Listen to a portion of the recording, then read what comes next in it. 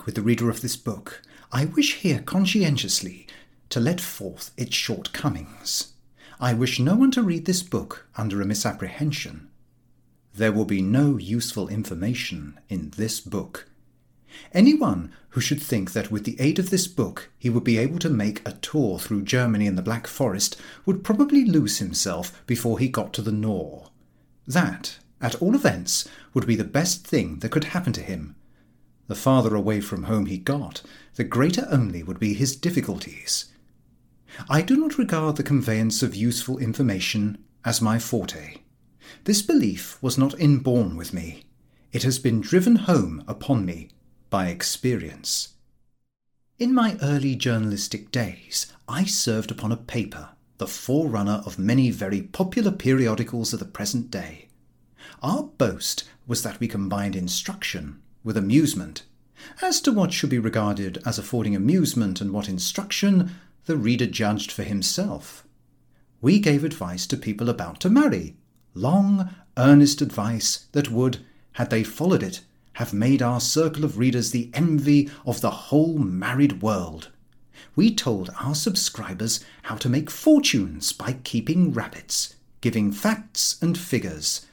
The thing that must have surprised them was that we ourselves did not give up journalism and start rabbit farming.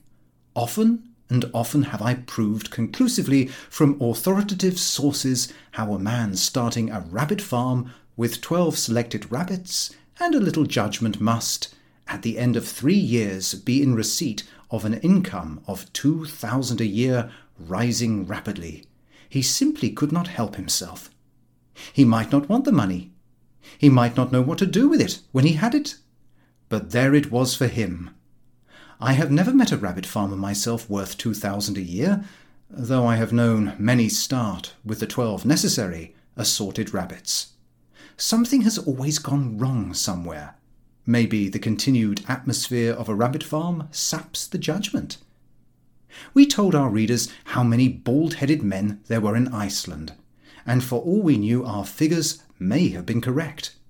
How many red herrings placed tail to mouth it would take to reach from London to Rome, which must have been useful to anyone desirous of laying down a line of red herrings from London to Rome, enabling him to order in the right quantity at the beginning, how many words the average woman spoke in a day, and other such like items of information calculated to make them wise and great beyond the readers of other journals. We told them how to cure fits in cats. Personally, I do not believe, and I did not believe then, that you can cure fits in cats. If I had a cat subject to fits, I should advertise it for sale, or even give it away. But our duty was to supply information when asked for. Some fool wrote, clamouring to know, and I spent the best part of a morning seeking knowledge on the subject. I found what I wanted at length at the end of an old cookery book. What it was doing there I have never been able to understand. It had nothing to do with the proper subject of the book whatever. There was no suggestion that you could make anything savoury out of a cat, even when you had cured it of its fits. The authoress had just thrown in this paragraph out of pure generosity. I can only say that I wish she had left it out. It was the cause of a deal of angry correspondence and of the loss of 4 subscribers to the paper, if not more. The man said the result of following our advice had been £2 worth of damage to his kitchen crockery, to say nothing of a broken window, and probable blood poisoning to himself, added to which the cat's fits were worse than before. And yet it was a simple enough recipe. You held the cat between your legs, gently, so as not to hurt it, and with a pair of scissors made a sharp, clean cut in its tail. You did not cut off any part of the tail. You were to be careful not to do that. You only made an incision. As we explained to the man, the garden or the coal cellar would have been the proper place for the operation. No one but an idiot would have attempted to perform it in a kitchen, and without help. We gave them hints on etiquette. We told them how to address peers and bishops, also how to eat soup. We instructed shy young men how to acquire easy grace in drawing rooms. We taught dancing to both sexes by the aid of diagrams. We solved their religious doubts for them and supplied them with a code of morals that would have done credit to a stained glass window. The paper was not a financial success. It was some years before its time, and the consequence was that our staff was limited. My own department, I remember, included advice to mothers.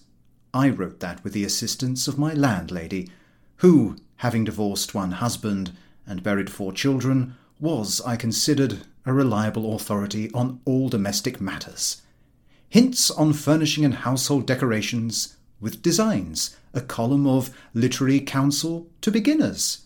I sincerely hope my guidance was of better service to them than it has ever proved to myself. And our weekly article, Straight Talks to Young Men, signed Uncle Henry. A kindly, genial old fellow was Uncle Henry, with wide and varied experience and a sympathetic attitude towards the rising generation. He had been through trouble himself in his far-back youth, and knew most things.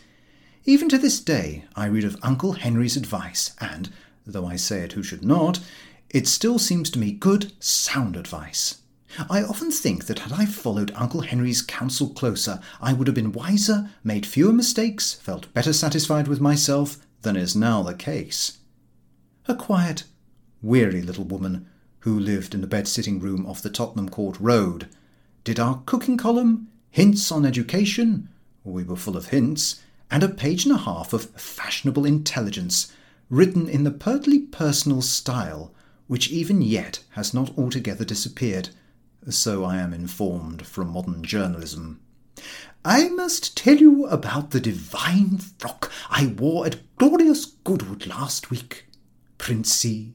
But there, I really must not repeat all the things the silly fellow says. He is too foolish. And the dear Countess, I fancy, was just the weeish bit jealous, and so on. Poor little woman. I see her now in the shabby grey alpaca with the ink stains on it. Perhaps a day at glorious Goodwood, or anywhere else in the fresh air, might have put some colour into her cheeks. Our proprietor, one of the most unashamedly ignorant men I ever met, I remember his gravely informing a correspondent once that Ben Jonson had written Rabelais to pay for his mother's funeral, and only laughing good-naturedly when his mistakes were pointed out to him, wrote with the aid of a cheap encyclopaedia the pages devoted to general information, and did them, on the whole, remarkably well, while our office boy, with an excellent pair of scissors for his assistant, was responsible for our supply of wit and humour. It was hard work, and the pay was poor. What sustained us was the consciousness that we were instructing and improving our fellow men and women. Of all games in the world, the one most universally and eternally popular is the game of school. You collect 6 children and put them on a doorstep while you walk up and down with the book and cane. We play it when babies, we play it when boys and girls, we play it when men and women, we play it as, lean and slippered, we totter towards the grave. It never palls upon, it never wearies us. Only one thing mars it: the tendency of one and all of the other 6 children to clamour for their turn with the book and the cane. The reason, I am sure, that journalism is so popular a calling, in spite of its many drawbacks, is this: each journalist feels he is the boy walking up and down with the cane. The government, the classes and the masses, society, art and literature are the other children sitting on the doorstep. He instructs and improves them. But I digress. It was to excuse my present permanent disinclination to be the vehicle of useful information that I recalled these matters. Let us now return. Somebody, signing himself balloonist, had written to ask concerning the manufacture of hydrogen gas. It is an easy thing to manufacture, at least. So I gathered after reading up the subject at the British Museum, yet I did warn Balloonist, whoever he might be, to take all necessary precaution against accident. What more could I have done? 10 days afterwards a florid-faced lady called at the office, leading by the hand what she explained was her son, aged 12. The boy's face was unimpressive to a degree positively remarkable. His mother pushed him forward and took off his hat, and then I perceived the reason for this. He had no eyebrows whatever, and of his hair nothing remained but a scrubby dust, giving to his head the appearance of a hard-boiled egg, skinned and sprinkled with black pepper. "That was a handsome lad this time last week, with naturally curly hair," remarked the lady. She spoke with a rising inflection, suggestive of the beginning of things. "What has happened to him?" asked our chief. "This is what has happened to him," retorted the lady.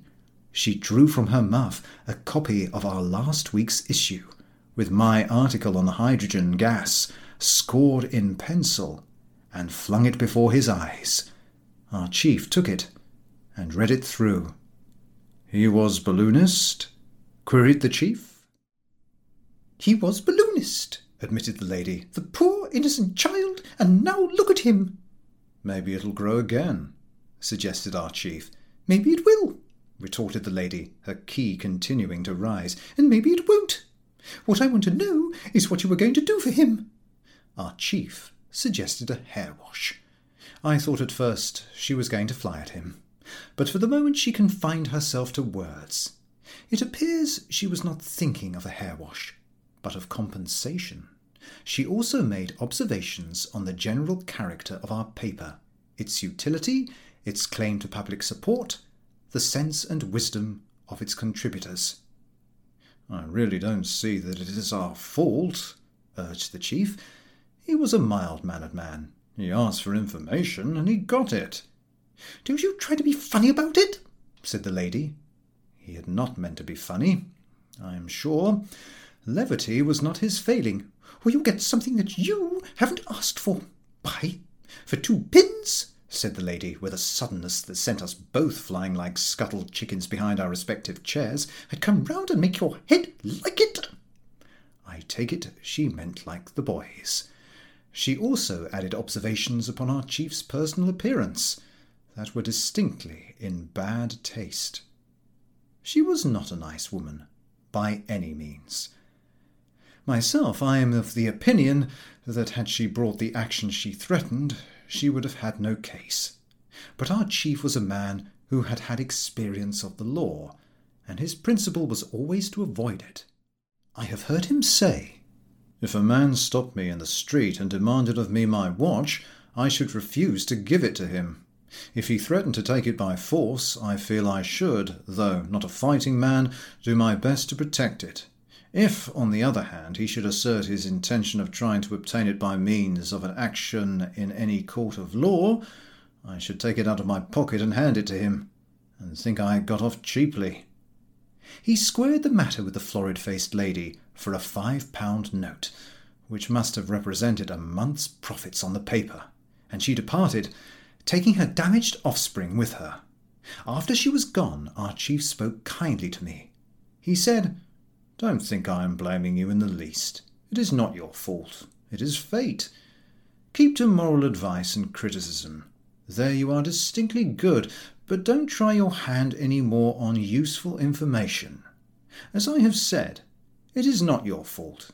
Your information is correct enough. There is nothing to be said against that.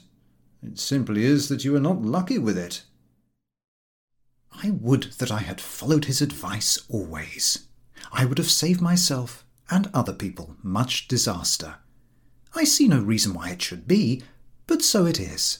If I instruct a man as to the best route between London and Rome, he loses his luggage in Switzerland or is nearly shipwrecked off Dover. If I counsel him in the purchase of a camera, he gets run in by the German police for photographing fortresses. I once took a deal of trouble to explain to a man how to marry his deceased wife's sister at Stockholm. I found out for him the time the boat left Hull and the best hotels to stop at. There was not a single mistake from beginning to end in the information with which I supplied him. No hitch occurred anywhere, yet now he never speaks to me. Therefore it is that I have come to restrain my passion for the giving of information. Therefore it is that nothing in the nature of practical instruction will be found, if I can help it, within these pages. There will be no description of towns, no historical reminiscences, no architecture, no morals. I once asked an intelligent foreigner what he thought of London.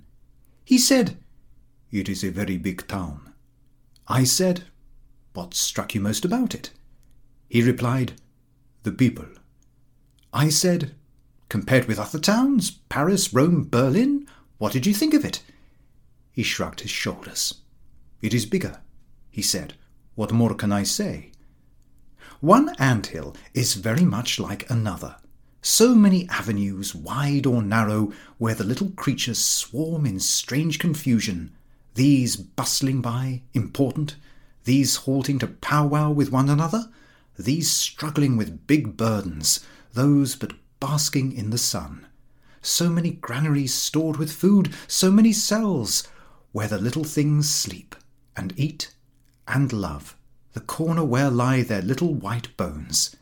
This hive is larger, the next smaller.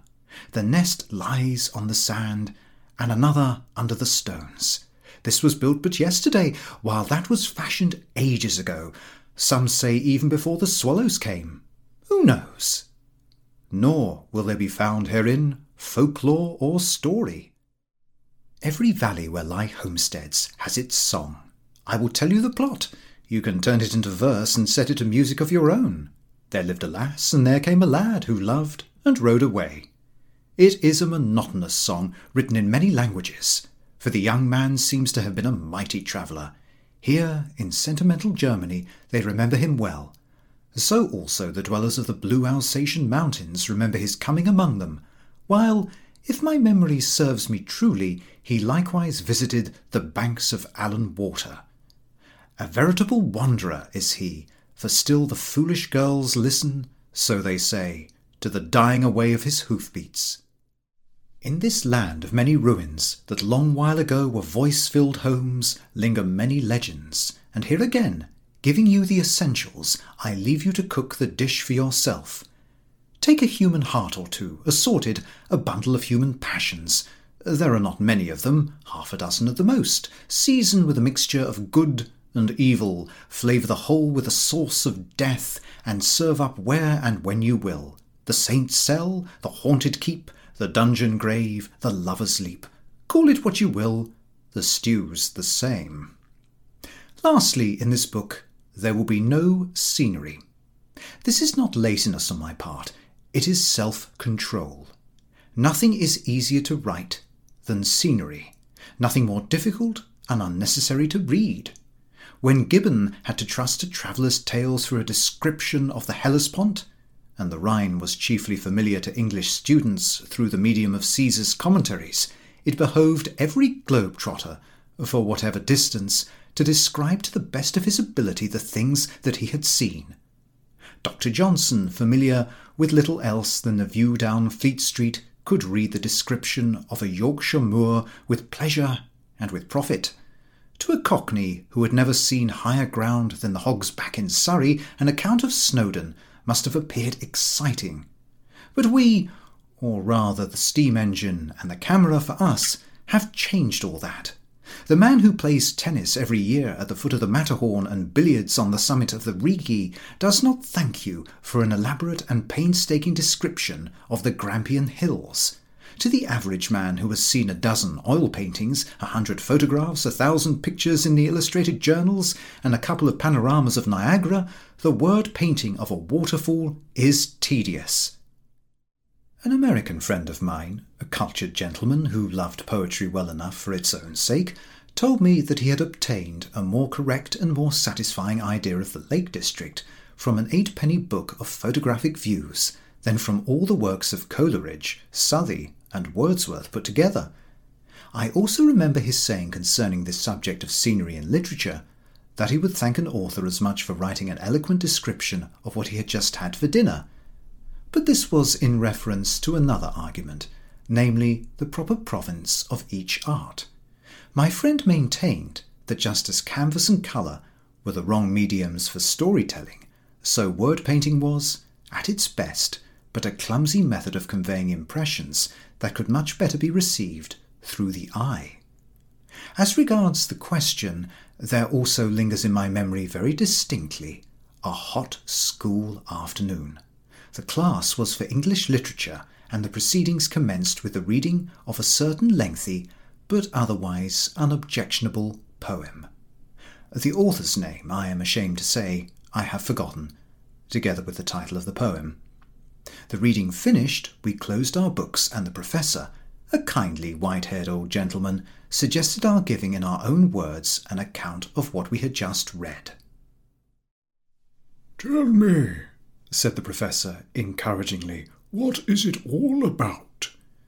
"Please, sir," said the first boy. He spoke with bowed head and evident reluctance, as though the subject were one which, left to himself, he would never have mentioned. "It is about a maiden." "Yes," agreed the professor, "but I want you to tell me in your own words. We do not speak of a maiden, you know. We say a girl. Yes, it is about a girl. Go on." "A girl," repeated the top boy, the substitution apparently increasing his embarrassment, "who lived in a wood." "What sort of wood?" asked the professor. The first boy examined his inkpot carefully, and then looked at the ceiling. "Come," urged the professor, growing impatient. "You have been reading about this wood for the last 10 minutes. Surely you can tell me something concerning it." "The gnarly trees, their twisted branches," recommenced the top boy. "No, no," interrupted the professor. "I do not want you to repeat the poem. I want you to tell me in your own words what sort of a wood it was where the girl lived." The professor tapped his foot impatiently. The top boy made a dash for it. "Please, sir, it was the usual sort of wood." "Tell him what sort of a wood," said he, pointing to the second lad. The second boy said it was a green wood. This annoyed the professor still more. He called the second boy a blockhead, though really I cannot see why, and passed on to the third, who for the last minute had been sitting apparently on hot plates, with his right arm waving up and down like a distracted semaphore signal. He would have had to say it the next second, whether the professor had asked him or not. He was red in the face, holding his knowledge in. "A dark and gloomy wood," shouted the third boy, with much relief to his feelings.